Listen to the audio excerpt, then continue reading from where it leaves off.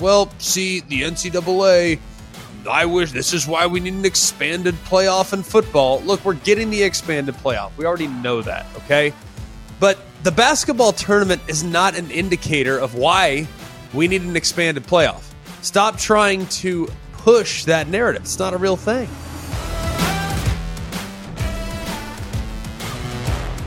Hello and welcome in. It's Monday, the March 13th edition of Always College Football. I'm Greg McElroy, Mark Kubiak's along with me, Jack Foster, all the boys. We're having a great time. We really appreciate you being with us. Like, rate, subscribe. It helps us out. It helps the show out. We have a big show for you today.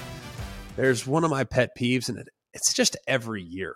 Every year, people are trying to draw similarities with college football and college basketball. Y'all, they could not be more different. So I'm going to tell you here in just a moment why it's utterly ridiculous when people start describing Cinderellas and start describing, oh, that's going to be so great in football. Yeah, but I'll explain why it's probably not going to happen the same way in football as it does in basketball. I'm also going to explain people, regardless of how big the playoff is, people are still going to complain because people are mad that teams that are 3 games above 500 didn't make the field. Well, we'll discuss that in a minute. We also have spring previews for Georgia. We have spring previews for the state of Virginia, both Virginia and Virginia Tech. We're going to hit South Carolina. We're going to hit Arizona State, and then we're going to hit Penn State as well. So a lot of spring previews that we need to get to as well here on a Monday edition of Always College Football. We'll finish the show by hitting the mailbag like we always do. So we really appreciate you being with us. Let's not waste any more time. Let's talk about it. All right, every year we sit here and we are so excited for Selection Sunday. I'm like you. I love college sports. Now, I'm a little bit more of a college football fan than anything else, but I'm sure, look, even the most diehard college football fan, even if you don't like hoops whatsoever, you're watching March Madness Thursday, just a couple of days from now. I think it is the best sporting day of the year. Doesn't matter what the circumstances are. That January 1st for bowl season, that's pretty much the 2 biggest days in my world. I also love the divisional round of the NFL playoffs. So, if you want to break it down, there's a handful of others that might come into the mix. But no, I mean, to me, Thursday is about as good as it gets. But I'm always a little bit irritated when I get on Twitter or get on social media and I read articles and columns about, well, see, the NCAA, I wish this is why we need an expanded playoff in football. Look, we're getting the expanded playoff. We already know that, okay? But the basketball tournament is not an indicator of why we need an expanded playoff. Stop trying to push that narrative. It's not a real thing. The basketball tournament, we're sitting here and we rank teams 1 through 68, right? Well, these teams are going to Dayton for the play-in games on Tuesday and Wednesday. And then you got this team who, Texas A&M, they're ranked 16th, 17th in the AP poll, and yet they're a 7 seed. It's like, you realize that we have a 68-team field that could, by the way, expand even further in the future, and yet people are still complaining about who's in and who's out. Who's in and who's out? People are arguing on behalf of teams that are 5 games over 500, and they're like, I can't believe they were left out. Well, they barely won half of their games. Like, why is it that we focus so much on the bubble? Why is it that we focus so much on the teams that are misseeded in your eyes? Whether they are misseeded or not I'm not really sure. I don't know if Texas A&M's a 7 seed. Like, do I think they should be? Probably not. But am I going to lose a lot of sleep over it? No. Why? Because they control their own destiny. Well, it's harder for them as a 7 seed. Tough. Are championships supposed to be easy? Like, are you just supposed to just cakewalk your way to the Final Four and then cut down the nets when you get there? Like, guess what? You had to beat good teams to get there. I can already feel it coming. I can feel it coming already.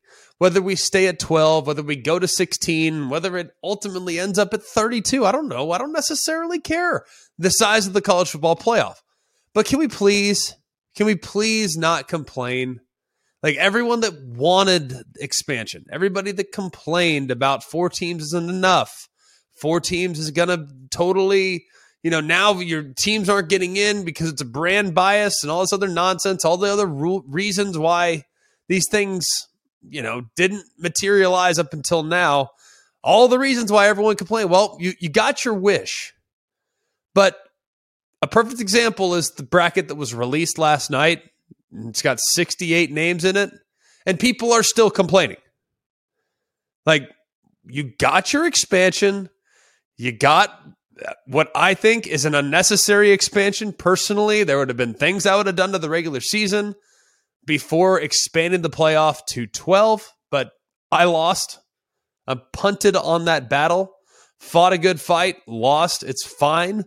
I'm going to support the 12-team playoff. I'm excited about the 12-team playoff. I don't necessarily love how it's going to impact the regular season for many, but it is what it is.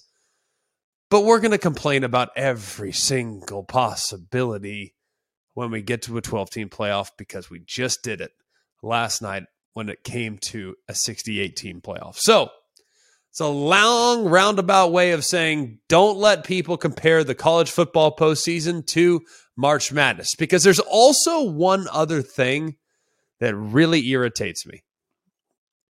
Everybody is going to continue to point to, well, look at St. Peter's. They were the example. St. Peter's last year, a 15 seed that almost made it to the Final Four. Everybody points to George Mason, a 13 seed that made it to the Final Four. Everyone's pointed to teams that are 11 seeds. I believe it was Syracuse as an 11 seed that made it to the Final Four. That's awesome. Like, it's great. But basically what that means is that you were remarkably flawed and inconsistent. Syracuse, that is. More so than George Mason. More so than Butler. More so than Wichita State. More so than St. Peter's. Like, Syracuse getting to the Final Four means that you're flawed and that nobody knew how to play against your 2-3 zone. Like, simple as that. All right? Simple as that. But we can list the Cinderellas just off of memory because they don't happen that often.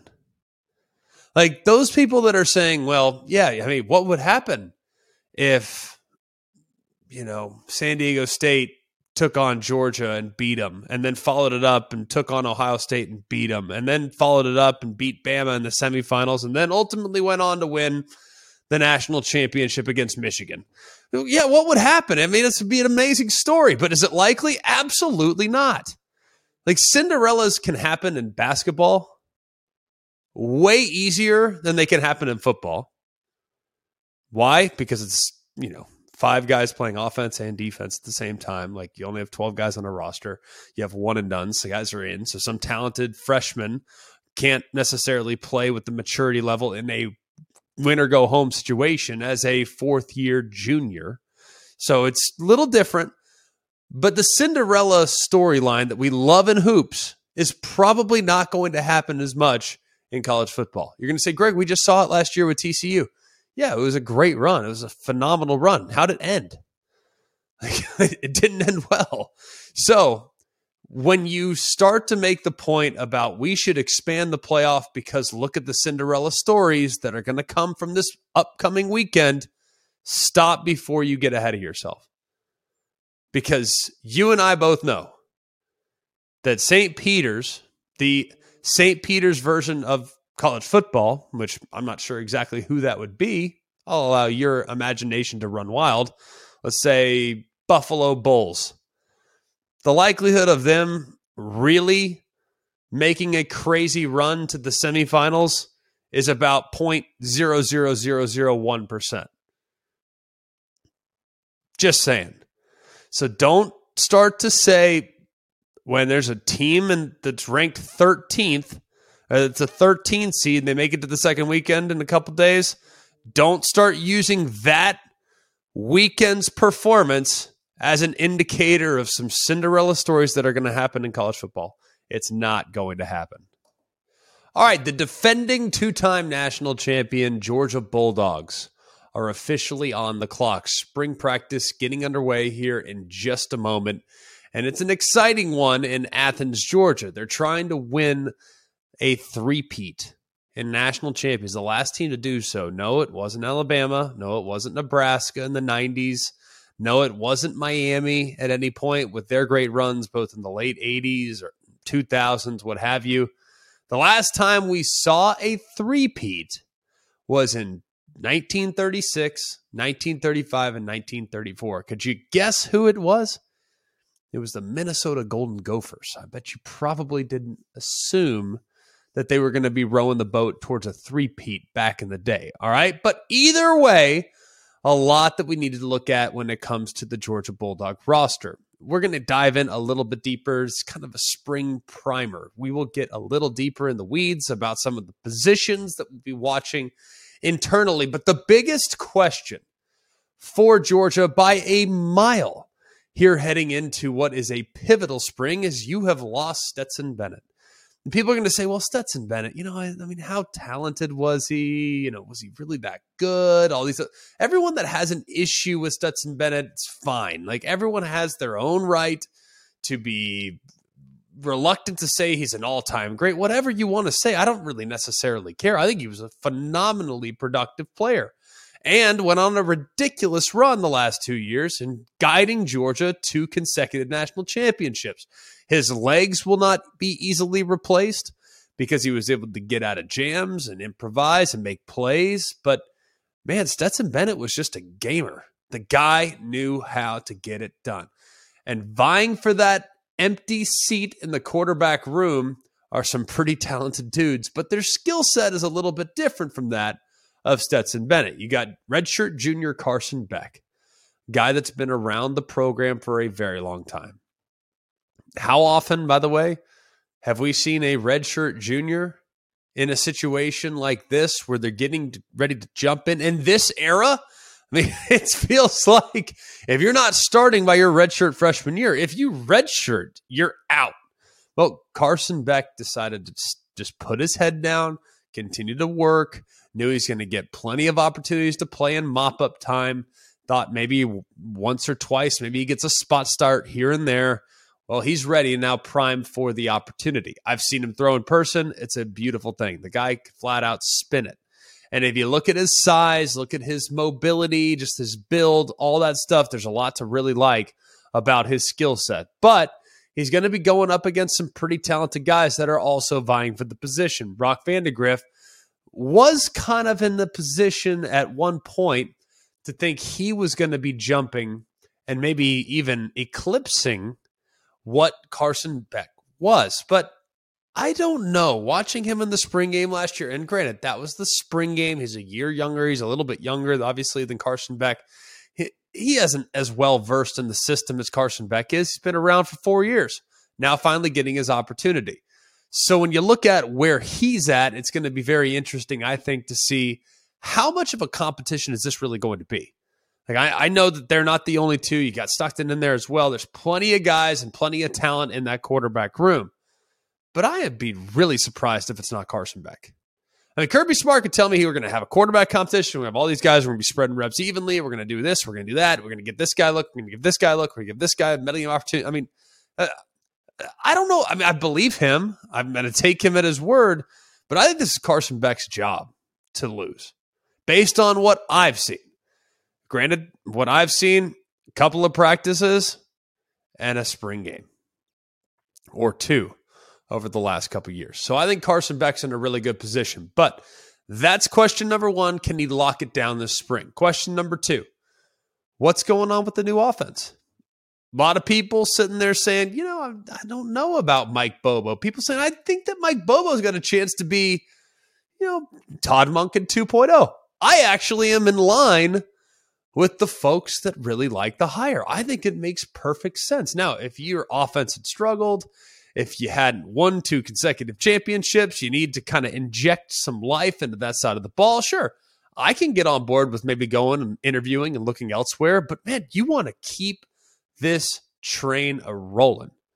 So I have no issues whatsoever with them promoting Mike Bobo from within. I think he has a good relationship probably already with the quarterbacks in the room. And I think the offense won't skip a beat, even though they lost what I think probably the most underappreciated coordinator in the entire sport in Todd Monken, who's now going to be an offensive coordinator for the Baltimore Ravens. So how does Mike Bobo gel, and will there be tweaks to the offensive system? The final aspect, I think, is how do you break in a couple new pieces? Georgia has not been a team that's really gone after guys in the portal. That has not been something that they've prioritized. They have been a team that has really prioritized high school recruiting, development from within, and,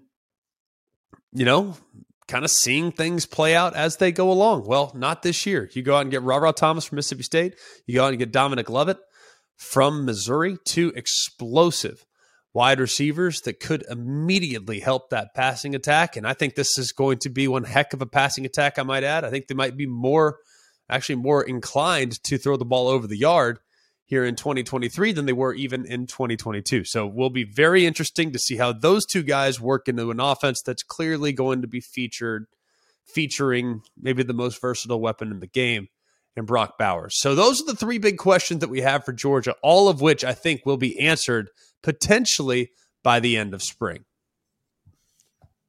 All right, bold prediction. Georgia is a lock for the college football playoff, even with a loss because of their schedule. It's impossible to say lock. This is football. This is college football. The ball is oblong and takes weird hops when you roll it on the ground, right? I mean, have a couple unfortunate breaks. Next thing you know, you're on the outside looking in. So if I had to bet right now, hey, Greg, you have two sons. You got to take their college account and you got to bet one side or the other. Will Georgia make the college football playoff?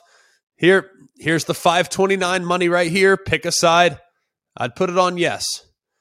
But there are no locks. So to assume right now, even with their schedule, to assume right now that they should just punch their ticket and start booking flights to whatever the semifinal venues are next year, I would wait a little bit as of right now because football's tough. And even sometimes when the teams have crazy expectations and everyone's anticipating them just rolling right along, punching their ticket to the national championship, we've seen teams with significant edges like that stumble at times in years past. We all know breakfast is an important part of your day, but sometimes when you're traveling for business, you end up staying at a hotel that doesn't offer any. You know what happens? You grab a cup of coffee and skip the meal entirely. We've all been there. But if you book a room at La Quinta by Wyndham, you can enjoy their free Bright Side breakfast featuring delicious baked goods, fruit, eggs, yogurt, and waffles. And really, who doesn't want to start their day with a fresh, hot waffle? Tonight, La Quinta, tomorrow you shine. Book direct at lq.com. Hi, it's Mike Greenberg letting you know ESPN Bet is ready to take you through all the biggest sports moments this spring. The official sportsbook of ESPN has exclusive offers and markets from Scott Van Pelt, Stephen A. Smith, and me, plus many more. From the playoff intensity to finally getting out to the ballpark, there's no better time for sports fans. Sign up today. New users get a bet reset up to $1,000 in bonus bets if your first bet doesn't win. Download ESPN Bet today. What a play. Must be 21 plus and present in select states. Gambling problem? Call 1-800-GAMBLER. Terms and conditions apply. See app for details. Keeping it in the SEC, going up north just a little bit. Georgia obviously looks at South Carolina, and those two have gone toe-to-toe in several different games that are really competitive over the last decade. Maybe it will be again this year because South Carolina is starting spring this week, and let's think about this. Tell me a team in the final couple weeks of the regular season that was playing better. Just the final couple weeks of the regular season. Tell me a team that improved the optics of their season more in the final 2 weeks of the regular season.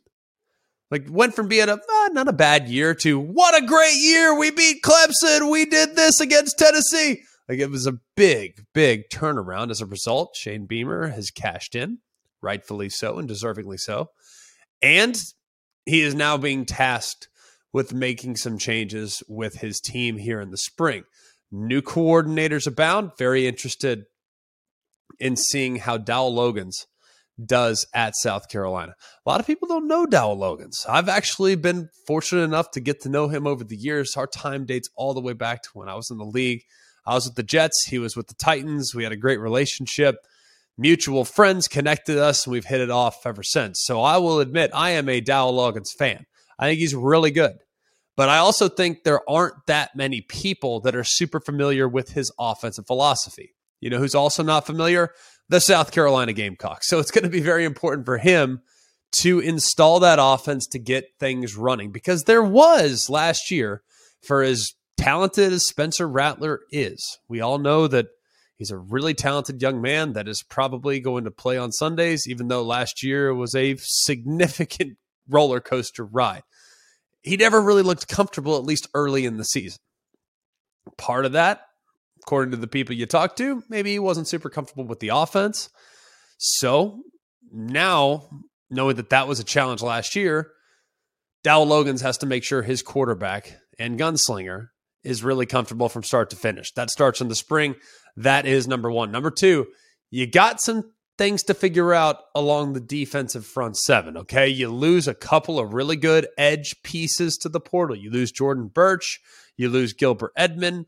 Both went to the portal, which means you're going to have to step up some collection of Jordan Strawn, who was supposed to be, the guy that's going to be the edge presence that was going to take this defense to the next level. You got Brian Thomas, Terrell Dawkins, Tyreek Johnson. Those guys along the defensive front, they're going to have to definitely make their presence felt. The good news is you've obviously figured out they're pretty good at recruiting, and they went out and got what could be a day one impact player as a starter in Nicholas Harbor. So it'll be interesting, I think, see whether or not he's the guy as a freshman that could come in. He might play tight end.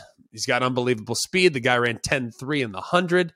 But either way, he might be defensive end as well. So how does he factor in the defensive end spot? Probably of the utmost importance defensively, I think, for the South Carolina Gamecocks.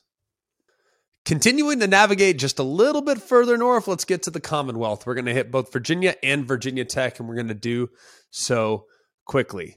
Last year, Virginia obviously experienced some heartbreak at the end of the season. He had a tragedy in which former teammate, we all know the details of what went down. It's really, really heartbreaking. Really, really is. So it was one of those situations where Tony Elliott at that point, I think, was able to, I'm not saying he was necessarily able to mend the challenge, the heartbreak and tragic feelings of the locker room. But I do think the team potentially grew closer together as a result of that incident. Now it's going to be very interesting to see what they do offensively, because they're obviously in a bit of transition. You lose the offensive player that you've leaned most heavily on in Brennan Armstrong. He's now going to be playing for the NC State Wolfpack. So you got a quarterback competition that you're going to have to figure out. And if you look at last year, Virginia's offense, there were times in which Brennan Armstrong, and we all know he's a very talented player, he never looked comfortable, man. They just looked like they weren't on the same page. Tony Elliott would call the play. Never looked like it was really being run with great efficiency by anyone involved with the Virginia offense. They got to get that side of the ball playing better. And you look at Tony Elliott, he went to the portal. He went out and got Kobe Pace, who's a transfer from Clemson that clearly Tony Elliott's very familiar with. Now, will he be the Virginia edition of, say, Will Shipley? You got to think that Pace is probably going to be a guy they completely feature the offense around. New quarterback that they're going to be breaking in. So I think that it's going to be really interesting to get that offense back on track. The defense played better at times last year than they did in previous seasons. Now it's the offense's turn to take a step. And who are they going to lean on to do that? Probably going to be Kobe Pace. Going to be interesting to watch. Let's go to Blacksburg, just a little bit further away there from Virginia. As you look at what was year one for Brent Pry, it was really just a grind. You could just tell there was some learning on the job. The good news is they had a couple of guys that turned over with their coaching staff. You go out and now you got to get Grant Wells at quarterback, and you got to develop him. That's going to be significant, because if this group is going to contend for the postseason, and that should be the bare minimum expectation for Virginia Tech on an annual basis, you got to get your quarterback playing well. Hopefully Grant Wells can be that guy. We're talking about a team that finished 13th in the ACC in rushing yards as well. So we're going to talk about the quarterback, but my goodness, they got to get a little bit more out of the offensive line, and they got to get a little bit more out of the running back spot. The good news is they have a couple of promising pieces that you might be able to rely on. You got Brashul Tootin, who's an incoming transfer that should be an adequate piece that should add to that backfield depth. And you also have Malachi Thomas. So a couple of guys that should improve that room, but the offensive line really has to come together. And if there's one thing we know, it's not necessarily guarantee that that group is going to do significant things. On the perimeter, not to make things a little bit better, look, there was one guy that you felt like they could take over the game last year, and that was Caleb Smith. Well, unfortunately, he's now off to Notre Dame. Big for him, very happy for him, but that's a pretty significant absence on the outside for the Hokies passing attack. So what did they do? They went and played against Old Dominion last year. Well, that guy right there, Ollie Jennings, pretty good player. Let's bring him to Blacksburg, and he can be the guy that can hopefully fill the void that's going to be felt from Caleb Smith's absence. He was really good last year for Old Dominion, went for 959 yards on 54 catches. He's got good length and should be a guy that they can hang their hat on as he steps up in week-to-week competition. All right, moving out west now, preview Arizona State. And what a big offseason addition Kenny Dillingham was. I guess we say addition. I mean, he was the guy, man. I mean, this is a polar opposite, though. When you think of the process that they went through to hire Herm Edwards, Kenny Dillingham could not be more the opposite of Herm Edwards. You got older, guy that had been around, go all the way to making Kenny Dillingham the youngest head coach in college football. So these guys could not be any more different. You got DB coach, offensive mind. It's like totally the opposite. Either way, Kenny Dillingham got the job because he's going to produce a lot of excitement offensively. Let's just be honest. Like, do we know, if you could tell me right now what he's going to be looking like defensively or what their philosophy is going to be defensively, there's no way you could tell me that. Like, there's absolutely no way you could tell me, you know what? Yeah, this is what Arizona State's defense is going to look like this year. I don't know that, but I can tell you this, their offense is going to be exciting. They're going to have an awful lot of things that are going to be very, very exciting to watch. They're going to run some tempo. They're going to spread the field both horizontally and vertically. And hopefully the newcomer, Drew Pine from Notre Dame, he'll feel very comfortable within the offense. You look at what happened with Bo Nix last year. Bo Nix had an up and down tenure at Auburn, goes to Oregon, and look at what Kenny Dillingham turned him into, one of the most productive passers in the Pac-12. Drew Pine, up and down career so far up to this point at Notre Dame. He's going to go, obviously, and play in a quarterback-friendly offense that might accelerate his ability as well. He, along with Jaden Rashada, who, remember, Jaden Rashada, a lot of people know him because of the controversial recruitment at Florida and the NIL issue, and this amount of money was agreed to, but he's not really getting paid for, and he's going to leave, and he wants out of his NIL and NLI and all this. Well, Jaden Rashada is at Arizona State, and he's obviously going to be in a position to compete for the starting job immediately. Who's it going to be? You got to think it's going to be Pine initially. We'll see where Rashada is. According to people that are familiar with where he's at developmentally, it'd be in his best interest to take some time, maybe not start the season as a starter, take some time as a backup, get bigger, get stronger, get more physically mature to be able to stand in the pocket and face some of the grown men that he'll be facing on a week-to-week basis at the highest level of college football. So I think Jaden Rashada could ultimately, in time, become the starting quarterback, but I would be surprised if Pine isn't the guy day one. That competition, though, is something that we will be keeping a close eye on, not just throughout the course of the spring, but I think this is going to be one that goes deep into fall camp and ultimately might not even be decided until the season gets underway.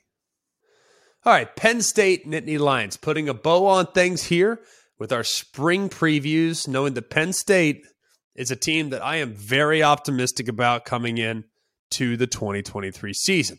Let's look at what they bring back. We know they have a young core. Like that's been established. We feel great about what they have in the run game. Katron Allen, Nicholas Singleton. How will you continue to get those guys utilized in an offense that might look maybe a little bit different here in this upcoming season? Now, is it going to look different as far as scheme?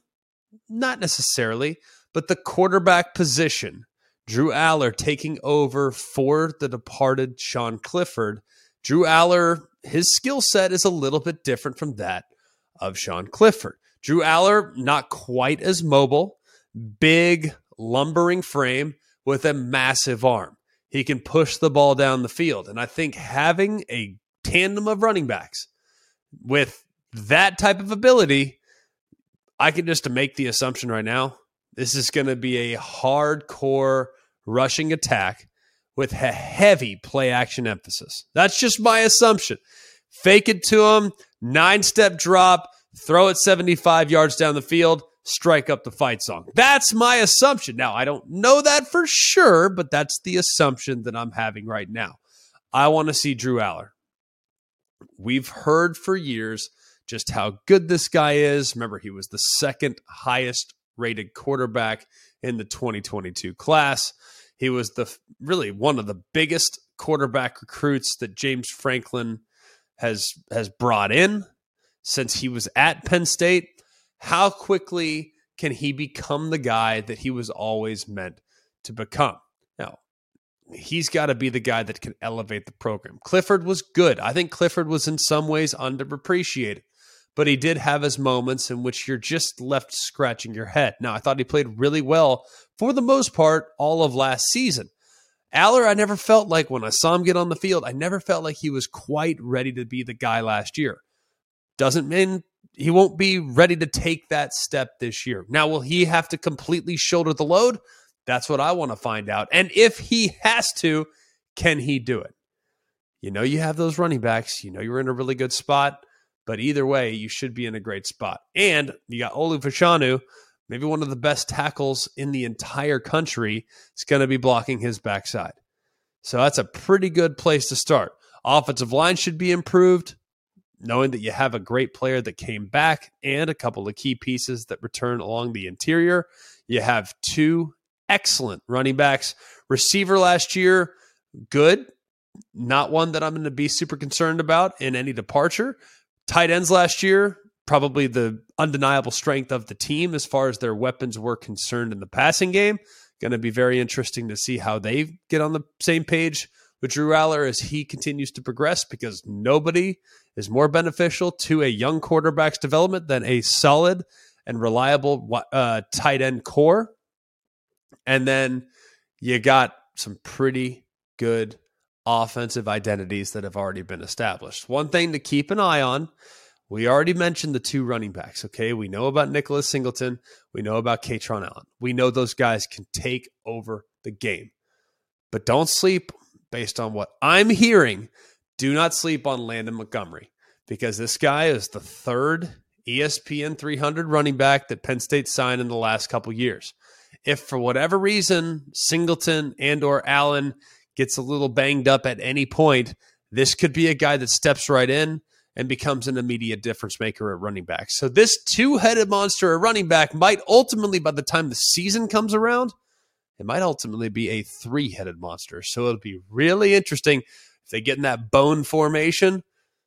Do those three running backs line up right behind Drew Aller? It'd be pretty cool if they did.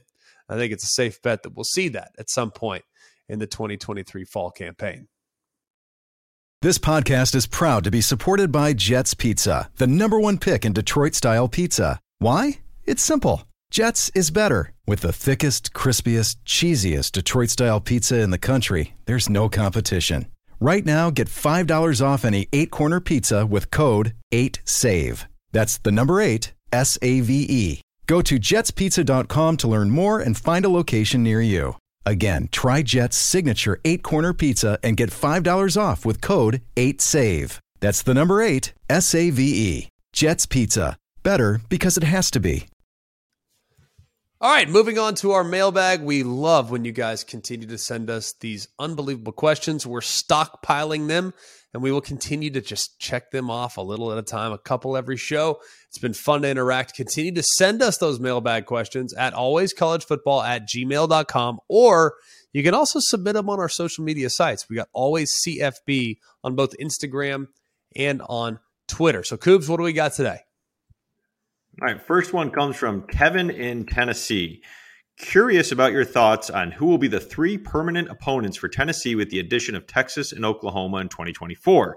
What will the preference for preserving the rivalries of Tennessee versus Vandy, versus Bama, versus Florida, versus Kentucky? Well, based on the information that we have available to us right now, there is a pool, if you will, of how this whole thing, and we'll spend a whole episode on this here in a couple months, okay? This is summertime gold. So you just come back and check on us here in June. We will break this thing down in its entirety. I'll tell you exactly why these decisions were made. Some of the people I talked to, I know the specifics of why these decisions were made. So we have tons of time to be able to unpack some of this stuff down the road. But Tennessee's permanent opponents, look at their win percentage the last 10 years. Right now, it's not very good. Last 10 years, okay? I'm not saying Tennessee's not good. I'm saying that Tennessee's win percentage the last 10 years has not been good. So they're going to be way on down the list as far as the quality of opponent that they're going to have to play permanently. So, for instance, if you're Alabama, Nick Saban's already on the record. You've had the highest win percentage the last 10 years. Well, guess what? You're going to have one of the toughest draws.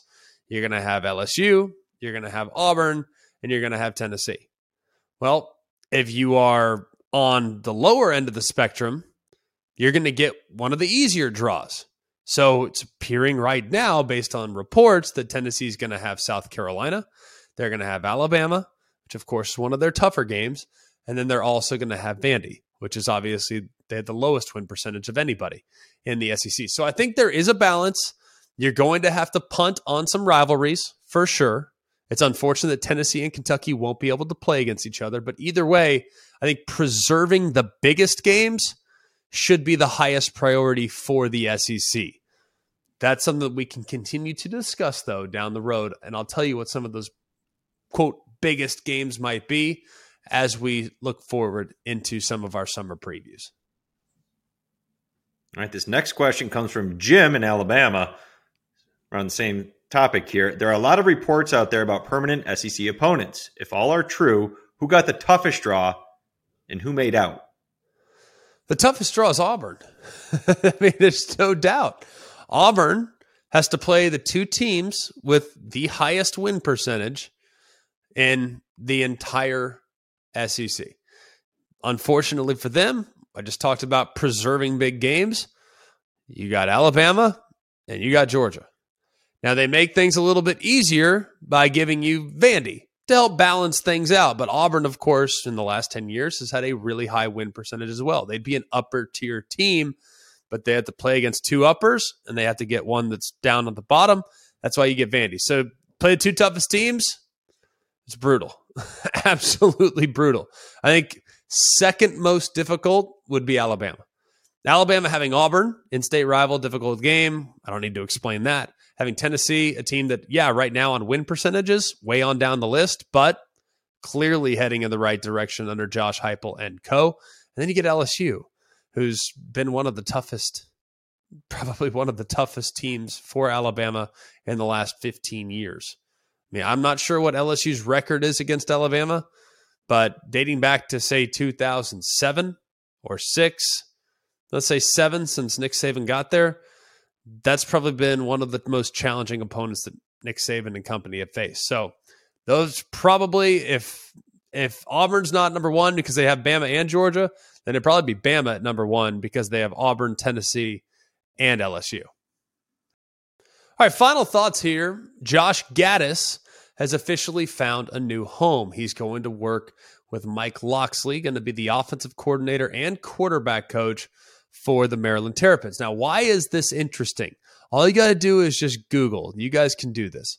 All you got to do is just Google Mike Locksley, Josh Gaddis, and you're going to find some interesting articles. Saturday Down South actually has maybe the most interesting article because there's some quotes from Mike Locksley about Josh Gaddis and vice versa from back in 2018. These guys, for whatever reason, ironed things out, though, man, because they are going to be working together yet again. They didn't necessarily see eye to eye back in the day, but clearly they found a common ground. I'll say this. I think Josh Gaddis is a heck of a coach. Like, what happened at Miami last year, to me, does not change my impressions of whether or not the guy can coach ball. Like, sometimes there's just bad fits. Sometimes it's just difficult circumstances. Sometimes the guy that you're expected to groom doesn't necessarily fit great in your offensive scheme. That's, I think, what happened last year. Tyler Van Dyke and Josh Gaddis, it was oil and water. It's not the only place that's happened. Tony Elliott at Virginia, Brennan Armstrong never looked worse than he did at times last year running Tony Elliott's offense. Tony Elliott, still a really good coach, still scored 1 million points when he was the OC at Clemson. So these guys just didn't start taking crazy pills. Like, no, it just didn't work out. So it's nice to know that Josh Gaddis is going to be going back, working under Mike Locksley, who will delegate all the offensive responsibility to him, and he gets to work with a veteran quarterback in Talia Tagovailoa that is going to be familiar with their style of attack, and I think it's going to be a really nice fit for Josh Gaddis, and I think it's a great addition for Mike Locksley. That'll do it for us here at Always College Football. Please like, rate, and subscribe. It helps us out. It helps the show out. We will continue to churn out content. A lot of shows that we need to get to. Still a ton of teams that we haven't had a chance to talk about here in some of our spring football previews.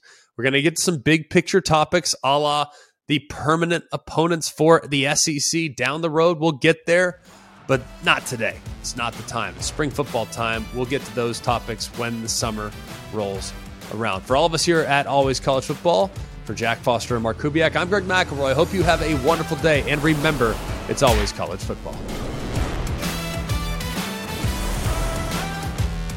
Hey guys, it's Greg McElroy. Thanks for watching Always College Football. Make sure you like, rate, and subscribe to ESPN's YouTube channel and wherever you listen to your podcasts.